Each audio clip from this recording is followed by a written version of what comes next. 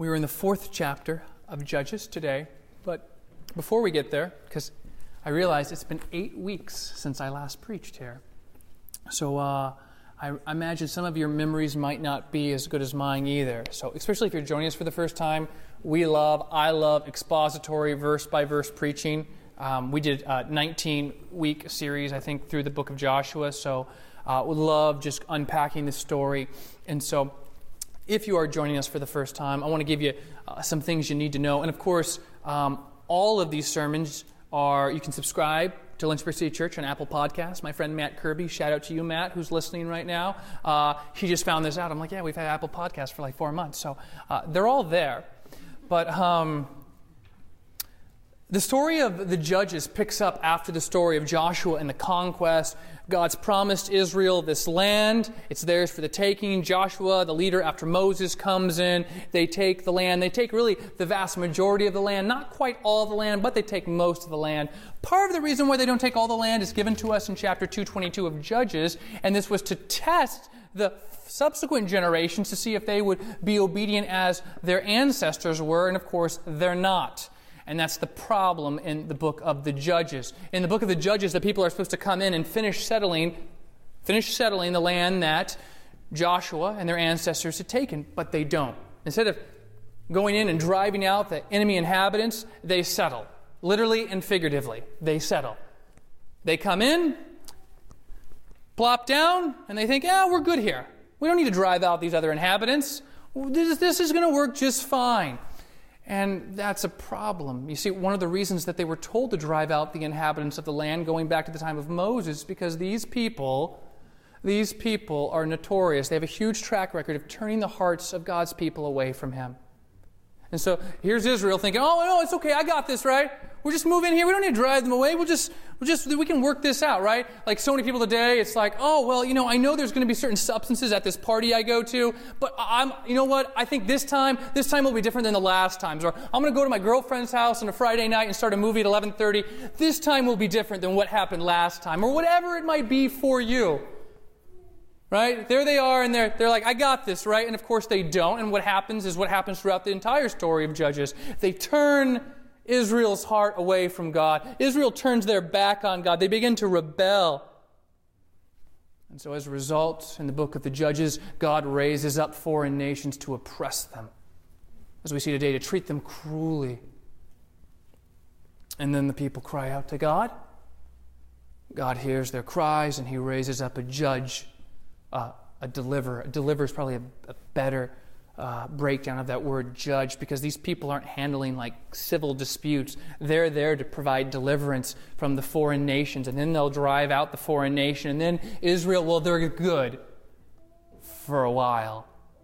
And then the cycle is just going to repeat itself over and over again, each time getting a little bit worse than the first time. This is the dark days of the Judges in which we find ourselves today in chapter 4, starting in verse 1. And the people of Israel, notice that word, again, did what was evil in the sight of the Lord after Ehud died, one of the preceding judges that we have already talked about. They've fallen back into this cycle. Some of you have fallen back into this cycle. Like you have really veered off the course these last few weeks, maybe since the holidays, since Christmas, since New Year's. You're not where you should be. And like Israel, again, you've done what was evil. Maybe no one around you even knows, but you know in your heart, you know that things with you and God are not as they should be.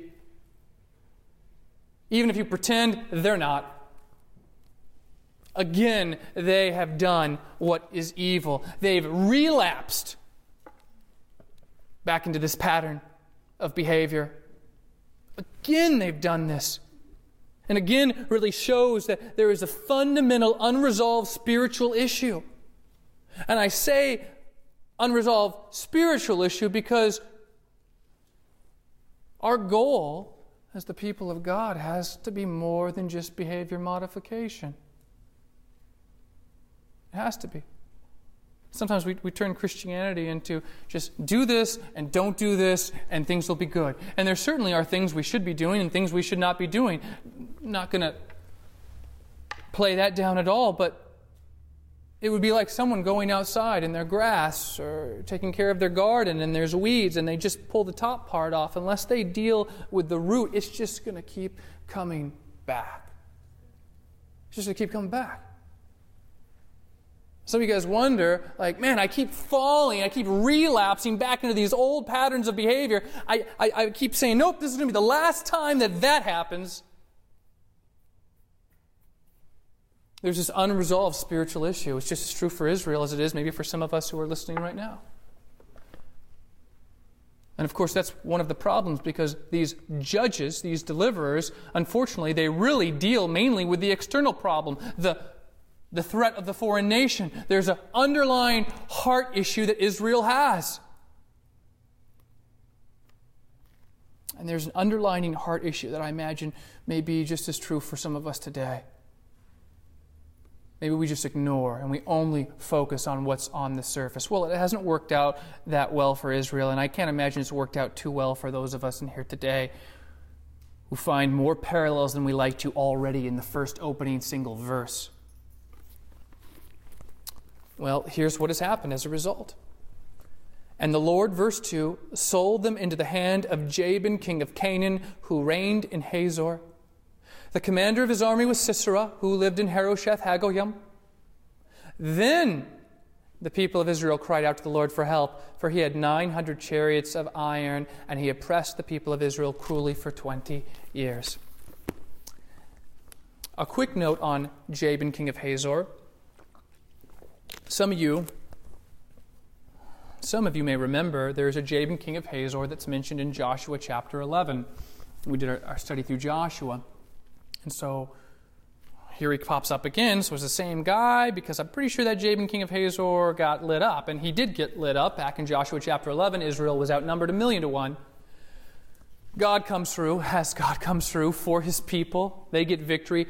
Jabin, king of Hazor, was kind of leading this coalition. I called them the Northern Alliance geographically. That's where they were against Israel back in Joshua 11. They defeat them, and it says in Joshua 11 that they actually burned Hazor to the ground, and yet here Jabin, king of Hazor, pops back up. How do you reconcile those two differences? And I think probably the easiest way, for the sake of time that we have today, that we can reconcile the Jabin, king of Hazor, and the Jabin, king of Hazor here that pops up, is in light of our introductory remarks to the story.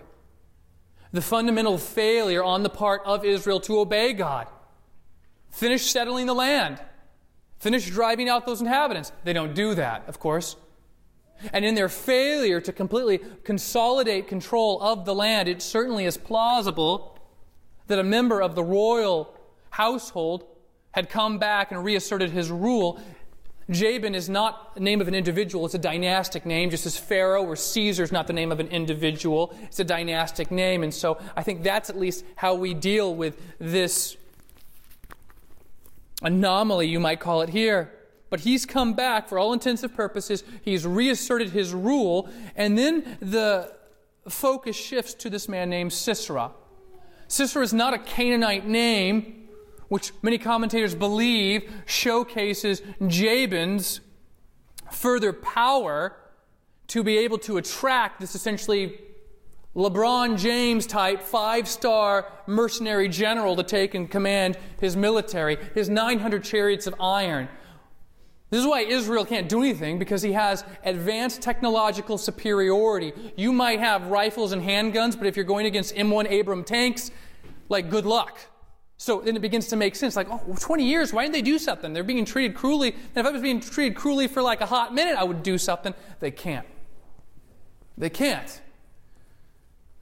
And more to the point, they can't, because as the text says, God has given Israel into the hands of their enemies. That's why. And so Sisera, this mercenary general, commands this fleet of chariots, which keeps Israel really in bondage in a way. 20 years they're treated cruelly, and they cry out to God. Verse 4, now Deborah, a prophetess, the wife of Lapidoth was judging Israel at that time. Deborah, her name means bee, as in like a bumblebee. That's what her name means. And she's judging Israel at that time. She's a prophetess. That is, she is going to serve as a spokesperson for God. That's what it means. She's going to be a spokesperson for God. And just a quick note as we begin to unpack this text, Deborah is going to be this brilliant light in the dark days of the judges. There are so few good examples in this book. This is one of the good examples. One of the really good examples. Verse 5. She used to sit under the palm of Deborah between Ramah and Bethel in the hill country of Ephraim. And the people of Israel came up to her for judgment. The narrator, and I say narrator because we're not 100% sure who's writing this, but the narrator, be it Samuel or whoever, invites us, the reader, to view Deborah in the same way that we might view all the other judges based on the words being used here. She is a female judge, female deliverer. And she's also one of the few positive deliverers that we have examples of. And oh, by the way, she's the only deliverer who is already involved in the service of God prior to her engagement in deliverance activities. She hasn't begun the deliverance activities yet, but look where she's at. She's already involved, like she's already serving God. People are coming to her for judgment. Once again, this English word judgment can convey all sorts of Judge Judy type mentalities. Don't think that, right? That's not what they're coming to her for, to handle civil disputes. They're coming to Deborah because they're looking for answers. They have a national crisis, okay? 20 years. It's hard to even imagine. But 20 years, they're living under oppression from Jabin, king of Hazor. They want answers. Okay? They don't care about other minor legal disputes. They want answers. There's a big problem here. But once again, as I said earlier, this is what I really like about her and how she stands out to me when I got to this verse. She's already involved in service to God before her deliverance activities even begin. Now, talk about God's grace for a moment. It's a really amazing thing. And it's good news for many of us who maybe like Pilgrim on his way to the celestial city, maybe we've detoured a little bit these last few weeks. Maybe we've detoured off the path that we should be on this last month. I think God's grace is something maybe you just need to have encouraged in your heart right now.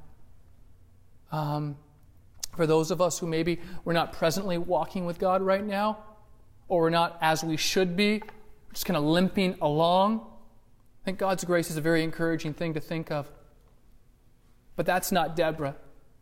Okay? Like Deborah is this amazing testament of this person who is right where she should be. She's displaying faithfulness right now. She's displaying consistency right now. Like other than God in this story, she's like the one constant. It's super rare. It's just as rare today as it was at this time in Israel. Like it's not a matter of potential. We love to talk about potential. Oh, and let me tell you, this guy, he's got so much potential. This girl, she's got so much potential. I often hear that word used like that. And potential is not a bad thing. Potential is a good thing. But oftentimes people just sit on potential. They don't do anything with it. They could do such great things for the kingdom of God, and they don't. They just flush it down the toilet. Potential, once again, not a bad thing. But sometimes potential is used as an excuse, and sometimes we make potential an excuse for other people, especially when they're not walking with God. Oh, if they only, yes, I know, if only. But that's what distinguishes Deborah in this story. She is already doing the work of the Lord. She's already making it happen right now. That's what I love about Deborah. That's what really popped off the page here. And as a prophetess, once again, she's communicating God's response to the people's cry. They're coming to her for judgment. They're saying, Deborah, for 20 years this has been going on. Give us hope, Deborah. Give us an answer, Deborah. Some of you, you're looking for answers. You're wondering how much longer you've got to be in this valley for. Deborah's going to tell them the answer that they seek. Deborah's going to tell them where they can find hope. She's going to point it out to them. There's a lot of people who need hope in 2019. I suppose any year that's true, any month that's true, but they need hope. Amongst the suffering and the hurt and the pain and the sin in this world, people need hope. They do. I don't know if you guys keep up with the news. I keep up with the news. I listen to Al Mohler, The Briefing, about every day, and that's current events through a biblical worldview. That's what he says. Any New Yorkers in here? Okay, yeah, a few. Maybe some of you saw what happened in the news. New York lights up the One World Trade Center building pink in celebration of the now constitutional amendment that they added to the New York Constitution, which now everyone is constitutionally has the right to kill a child, now in the third trimester. So if you're born at 4:30 p.m., but you kill them at 4:29, you're okay. Yeah, so you think the world doesn't need hope? Amongst people like Governor Cuomo, who call evil good?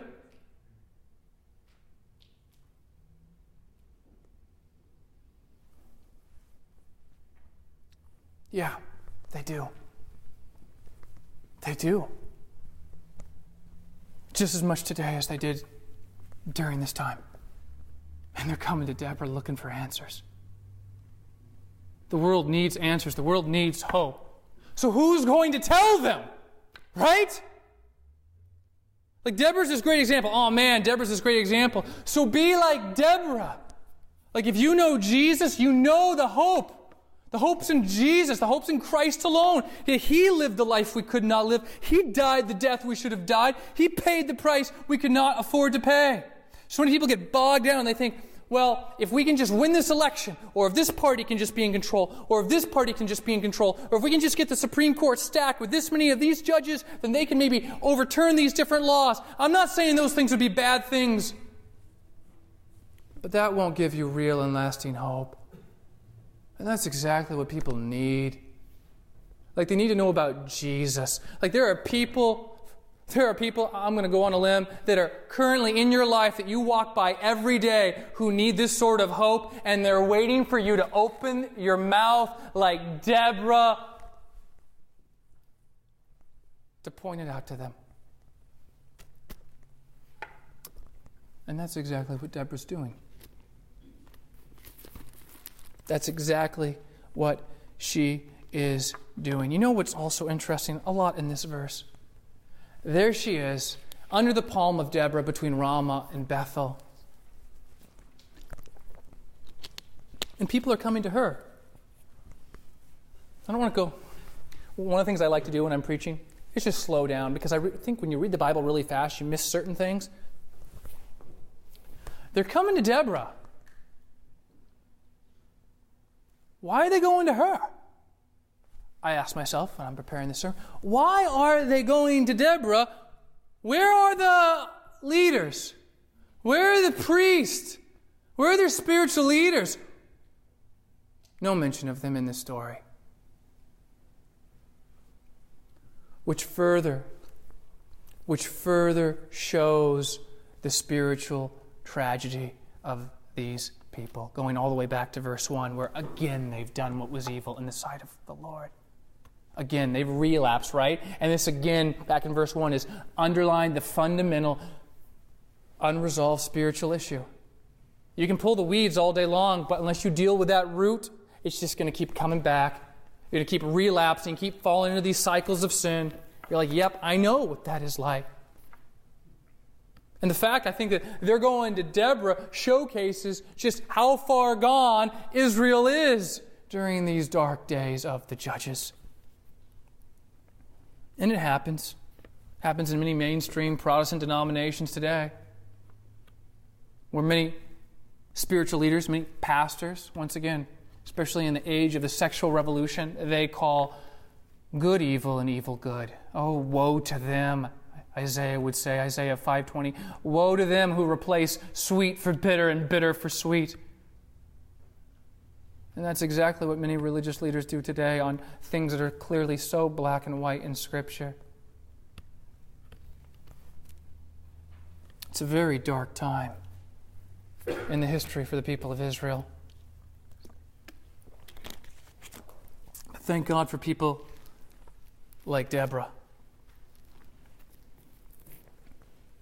Verse 6, she sent and summoned Barak. Here comes Barak, new character, the son of Abinoam from Kedesh Naphtali, and said to him, has not the Lord, the God of Israel, commanded you? Go gather your men at Mount Tabor, taking 10,000 from the people of Naphtali and the people of Zebulun. And I will draw, I being God, I'm going to draw Sisera out, the general of Jabin's army, to meet you by the river Kishon with his chariots and his troops, and I will give him into your hand. Hey, Barak, you get that text? You get that email? You get that voicemail? Hey, you get the call, right? Just kind of coming along, reminding him right now. And more than just reminding Barak, she's given him some encouragement. She's given some encouragement. God's called you to go, but oh, by the way, you don't need to worry about being the best military leader. That's okay, because God's essentially already won this battle for you, Barak. He's going to draw Sisera out. Oh yeah, I got it. He's got 900 M1 Abrams tanks, right? He's got 900 iron chariots. You're no match. You haven't been for 20 years. Doesn't matter, because God's going to give you this victory. And we almost see like the enemy general Sisera as this puppet that's controlled by God's hand. Just as God sold Israel into the hands of Jabin, now the events are turning. And Jabin, Sisera will be given into Israel's hands. Make no mistake. God is the one controlling this situation. God is the one orchestrating these events, and they're going to happen according to his will. So Barak, take some encouragement. This is happening. But Barak does not respond the way that he should. I assume that he's probably scared. I would be too. We've been under General Sisera and King Jabin for 20 years. I get what you're saying, right? Like you're telling me God's going to do all these things, but sometimes, even when we know those things are true, there's this disconnect between our head and our heart. Like I've heard John Piper say that's like the longest, 12, 18 inches, right? It's like, okay, I know what God's word says, but man, I have a hard time feeling it and believing it. And that's where Barak is at, I think. Like Deborah is telling him this, but this is hard. I think he's probably a little scared. And so here's his response. Verse 8. If you will go with me, I will go. But if you will not go with me, I'm not going.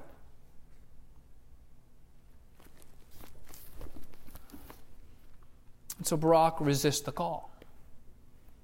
Barak resists the call. This story has very similar overtones to the previous sermon about Shamgar. I don't know if you remember that. Back in the one preceding verse to chapter 4, Shamgar goes out and kills 600 Philistines with an ox goad, and that's it. And from that sermon, we learn that there's a good possibility Shamgar, at all, one, was not even an Israelite, and two, had no idea that he was doing deliverance activities on the part of the Israelites. And yet the problem with the Shamgar story is very much the problem here. Shamgar should not have been out fighting these Philistines. Israel should have been out fighting them. Barak should be stepping up to the plate, but he's not. He resists the call. Or rather, he puts conditions on it. So, I'll do it, God. But Deborah, you got to come with me. You got to hold my hand. I get it. He's scared, okay? I understand that. But we do that. All right, God. And then we usually, to make it seem like we're not putting conditions on things, we usually say, all right, God, if you answer this prayer, that's how we make it so it doesn't sound so like, well, I'm not being like Barak because as long as God answers this prayer. Let me tell you, oftentimes in our lives, idols hide behind prayer requests.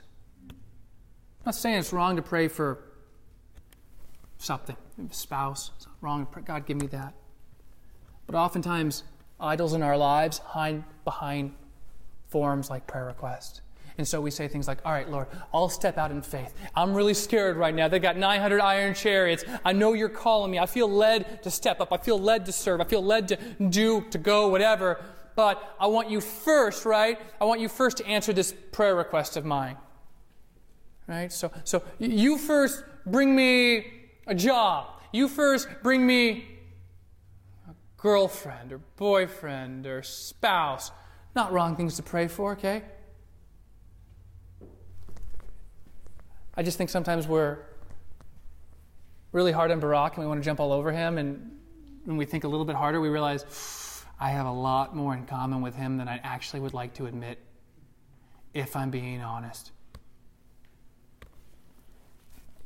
There's a need. There's a need. We got to go fight these people. Barak, God's called you. Some of you, God's called you to do certain things, and you just are like, nah, I don't want to do it because that's uncomfortable, because that's going to be inconvenient for me. That's never really how I thought I saw myself. I always saw myself doing X, Y, and Z, and this is really more like A, B, and C. And so, yeah, I just don't think so. But Lord, if you maybe do this, then okay, then I'll know that this is really from you. That's Barak.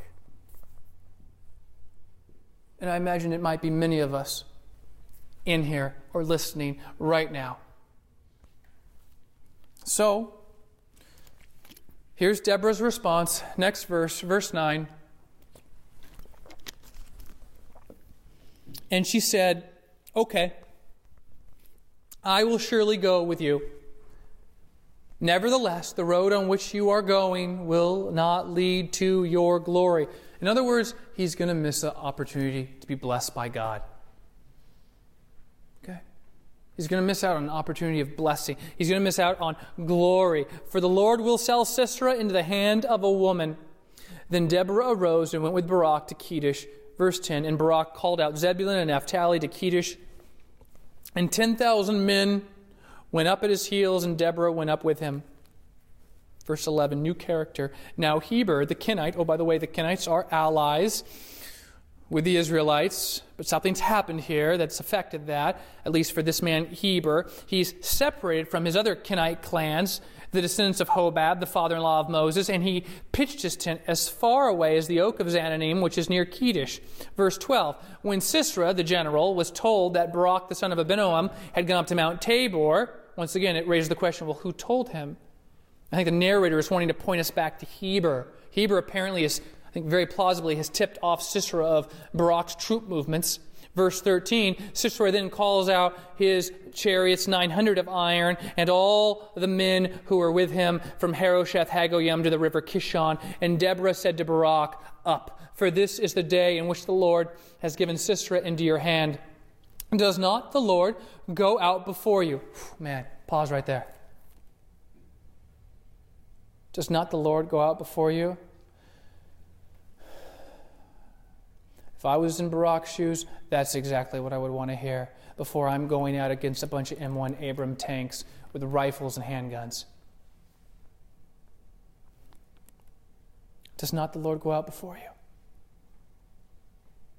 That's pretty encouraging.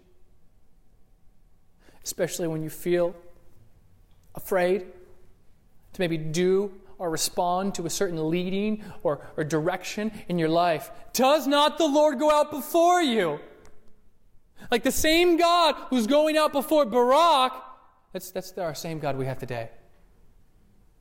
Does he not go out before you? For those of you whose faith is waning.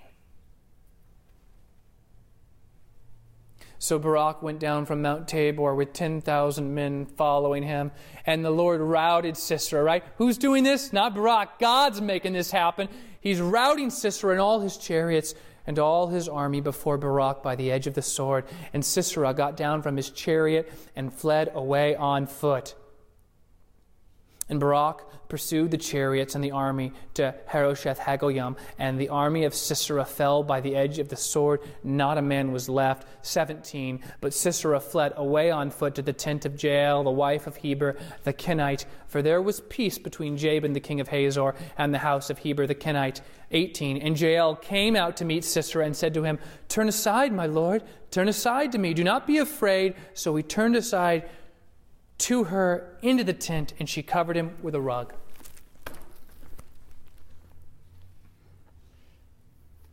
Heber is introduced. He very well may have tipped off Sisera, the troop movements. The battle is unfolding that we know Deborah had already told us was going to happen. It goes very quickly. Somehow, his entire fleet is destroyed. And so he gets on foot. He's on the run. He's fleeing, running northward until he comes to the tent of Heber. And there was peace between them. That's what verse 17 says. And this word peace is more than just, hey man, like we're cool, like we're Facebook friends. Like it's more than just friendly relations. It's a covenantal term. Like there's some sort of agreement that's been made between Heber and Jabin. And so, perhaps in Sisera's mind, he thinks, well, I should be able to find refuge there. And then he comes, and Jael's there. Her name means mountain goat. Not sure if there's any spiritual significance there, but that's what her name means. But notice how strange this is. Okay, think about social norms being violated right now in the ancient Near East for this time period. Maybe you're at least thinking this through. So, Jael, goes out to meet Sisera. She initiates this conversation. She invites this man, who, as far as we know, she's never met before, to come into her tent. All sorts of social norms being broken. And it doesn't seem to be odd or unusual for Sisera. Maybe he thinks because there's peace, that's okay. I can overlook these social faux pas. And like King Eglon from Judges chapter 3, Sisera is going to be seduced by Jael. Innocently, he's going to enter her tent, and he lets her cover him. Verse 19, and he said to her, "Please give me a little water to drink, for I am thirsty." So she opened a skin of milk and gave him a drink and covered him. And he said to her, "Stand at the opening of the tent, and if any man comes and asks you, 'Is anyone here?' say, 'No.'" But Jael, the wife of Heber, took a tent peg and took a hammer in her hand. Then she went softly to him and drove the peg into his temple until it went down into the ground, while he was lying fast asleep from weariness, and so he died. And behold, as Barak was pursuing Sisera, Jael went out to meet him and said to him, "Come, and I will show you the man whom you are seeking." So he went into her tent, and there lay Sisera dead, with the tent peg in his temple. So on that day God subdued Jabin, the king of Canaan, before the people of Israel, and the hand of the people of Israel pressed harder and harder against Jabin, the king of Canaan, until they destroyed Jabin, the king of Canaan. He asked for water. She gives him milk. Commentators believe that there may be a reason for that, maybe not, possibly to get him to fall asleep. And then she takes a tent peg, which I imagine it must have been pretty big, because it says she nailed his head to the ground. So not just like nail it through it, like it went through the ground. His head is nailed to the ground. And Deborah, her prophecy has come true. Glory has escaped the grasp of Barak. And yet, the narrator portrays Barak as doing everything he can to negate what the Word of God said. Notice verse 22. Barak was pursuing Sisera. You just imagine he is riding down hard. Maybe I can catch him if I ride harder. He is in hot pursuit. Some of you guys, you might be in hot pursuit of some girl you just met 3 days ago. Think even more so right now, right? He is riding down hard. He's pursuing He's pursuing. If only he can catch him, then maybe he can negate what the word Deborah gave. And yet I'm thinking of like our small group memory verses. At this point, I'm thinking of Isaiah 14:27. For the Lord of hosts has purposed, and who will annul it? Answer, no one. His hand is stretched out. Who will turn it back? Answer, no one. Or Job 42:2. I know that you can do all things and that no purpose of yours can be thwarted. Oh yes, Barak's going to try to thwart his purpose. He's going to try to turn back his arm. He's going to try to annul his plan. It's not happening. Make no mistake. God is the one controlling this situation. I don't want you to walk out of here today and miss getting a glimpse of how big your God is. He's not small, He's huge. God is the one controlling this situation. God is the one orchestrating these events, and they're going to happen. Barak's going to try to negate it. He's going to ride hard down on Sisera's heels. To no avail. It's going to happen just as the Word of God says. And so, Jael meets Barak, says, here's the guy, I killed him. Her actions are a little bit of a mystery. I mean, I don't know, imagine how her husband feels, like all these societal rules broken, not to mention whatever formal agreement that they had, that's not holding up any longer. And yet the narrator, if you notice in the story, offers no hint of spiritual motivation on the part of this woman Jael. Why did she do this? Like, there's no motivation whatsoever that she had any concern about Israel. She seems to act mysteriously of her own reasons. And yet we see divine providence demonstrated, where God incorporates and ordains the actions of human beings to bring about His own plan, His own glory, and the salvation of His people. Right? It's not just that He knows what Jael's going to do, but that He has in some sense ordained her very actions. She may not know what she's doing. Just as Shamgar, he might not have known that he was going to be later on written about as one of Israel's deliverers, but God knows exactly what He's doing right now. And so we come to the close of the story. And make no mistake, the conflict in this story, it's not between two nations. At least the primary conflict is not between two nations.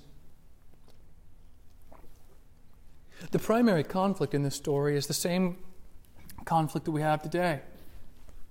I'll frame this for you, because sometimes we think our conflict that we have today is between political ideologies or radical Islam or terrorism. I'm not saying those aren't conflicts, but those aren't the primary conflict. The primary conflict in this story is the battle between the kingdom of darkness and the kingdom of light. Don't miss that, because if you miss that, you've missed what these people miss, which leads them to go and cycle and recycle back into this. Where God raises up a deliverer, drives away the external threat, then they're good, and then they fall back into this cycle again, like verse 1, again, relapsing. That's the primary issue here. There's a battle being waged. The kingdom of light and the kingdom of darkness. And there's Deborah, this bright and shining light, and she's there, the constant really in this story, serving God from the very beginning, being faithful to God from the very beginning. And she's not the hope, she's not the answer, but she's going to point them to the hope where they can find it. Where they can find it. And that's God. If you missed that, right? Barak, God's calling you because God is going to give them into your hand, right? God is going to deliver us. That's her pointing. God's the answer in all of this. He's always been the answer. Deborah's the example for us. Be like Deborah. If you're not, thank God for His grace. But be like Deborah. If you're not, if you veered off the path, that's okay. Get back on the path. But don't make the mistake. Right? And Paul talks about this. Romans 5. Should we continue to veer off the path? Should we continue to sin so that grace may abound? By no means. If you veered off, that's okay. Get back on. Let Deborah be the shining example. And she's pointing to people. This is where you can find hope. This is the answer. I think this is why we need to be witnessing. Like, when was the last time you talked to somebody about the hope that you have in Christ? When was the last time you told somebody, you've got the hope? When was the last time you told people about it? We're talking about living missionally. Talk about this a lot of small group. God's placed you in Lynchburg, be it for 6 more months or 60 more years, like you're here. Live missionally, live intentionally. Like, you need to every day be looking for opportunities, every day praying for opportunities. God, give me opportunities today to share my faith. Give me opportunities today to be like Deborah, to point people to the hope that they can find in you. There are people who are waiting for you to come and talk to them. Waiting for you. You might not even know them. You're going to meet them this week. And they're just waiting for you to say, hey, my name is Joe, or whatever your name is, and start a conversation. And maybe invite them, and they're going to come next week, or they're going to come to small group. And they're waiting, right? Because like the people in this story, 20 years, maybe their whole lives has been apart in rebellion to God. And they're like, I need, like they wouldn't use these words, but if they knew this story, they would. They'd say, I need to find someone like Deborah to point me to the answer. Don't walk in and be like, oh yeah, Deborah's a great example. No, be like Deborah.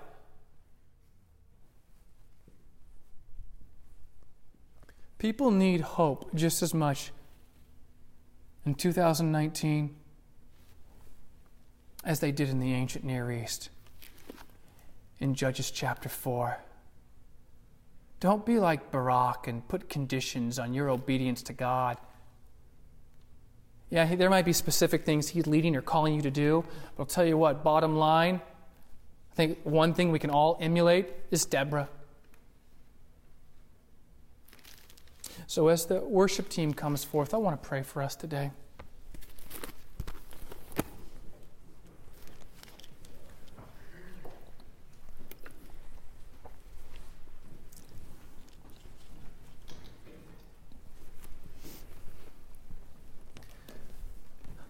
Lord, I pray that you would crush our fear, because it is fear that often keeps us from walking in faith and obedience to you and the call that you have. Specific calls, yes, but certainly general calls that you have on all of our lives to be like this shining example, to be like a Deborah. We need your help, God. We thank you for your grace that's available to us, because some of us, we maybe veered off the path. But Lord, I pray that we would not waste that grace. That we'd, Lord, have a heart. A heart that maybe we have to deal with right now. Some of these even unresolved spiritual issues in our own life that we've never really repented of. We've never really dealt with, God. I don't want to be like these people and just cycle after cycle, each time getting worse, Lord, falling over and over again into Satan's traps and temptations. Oh, Lord, help us to be like Deborah. Help us to be faithful. Help us to be obedient. Not like Barak, putting conditions on things, but stepping up and trusting in you and your provision. We love you, Jesus. In your name we pray, amen.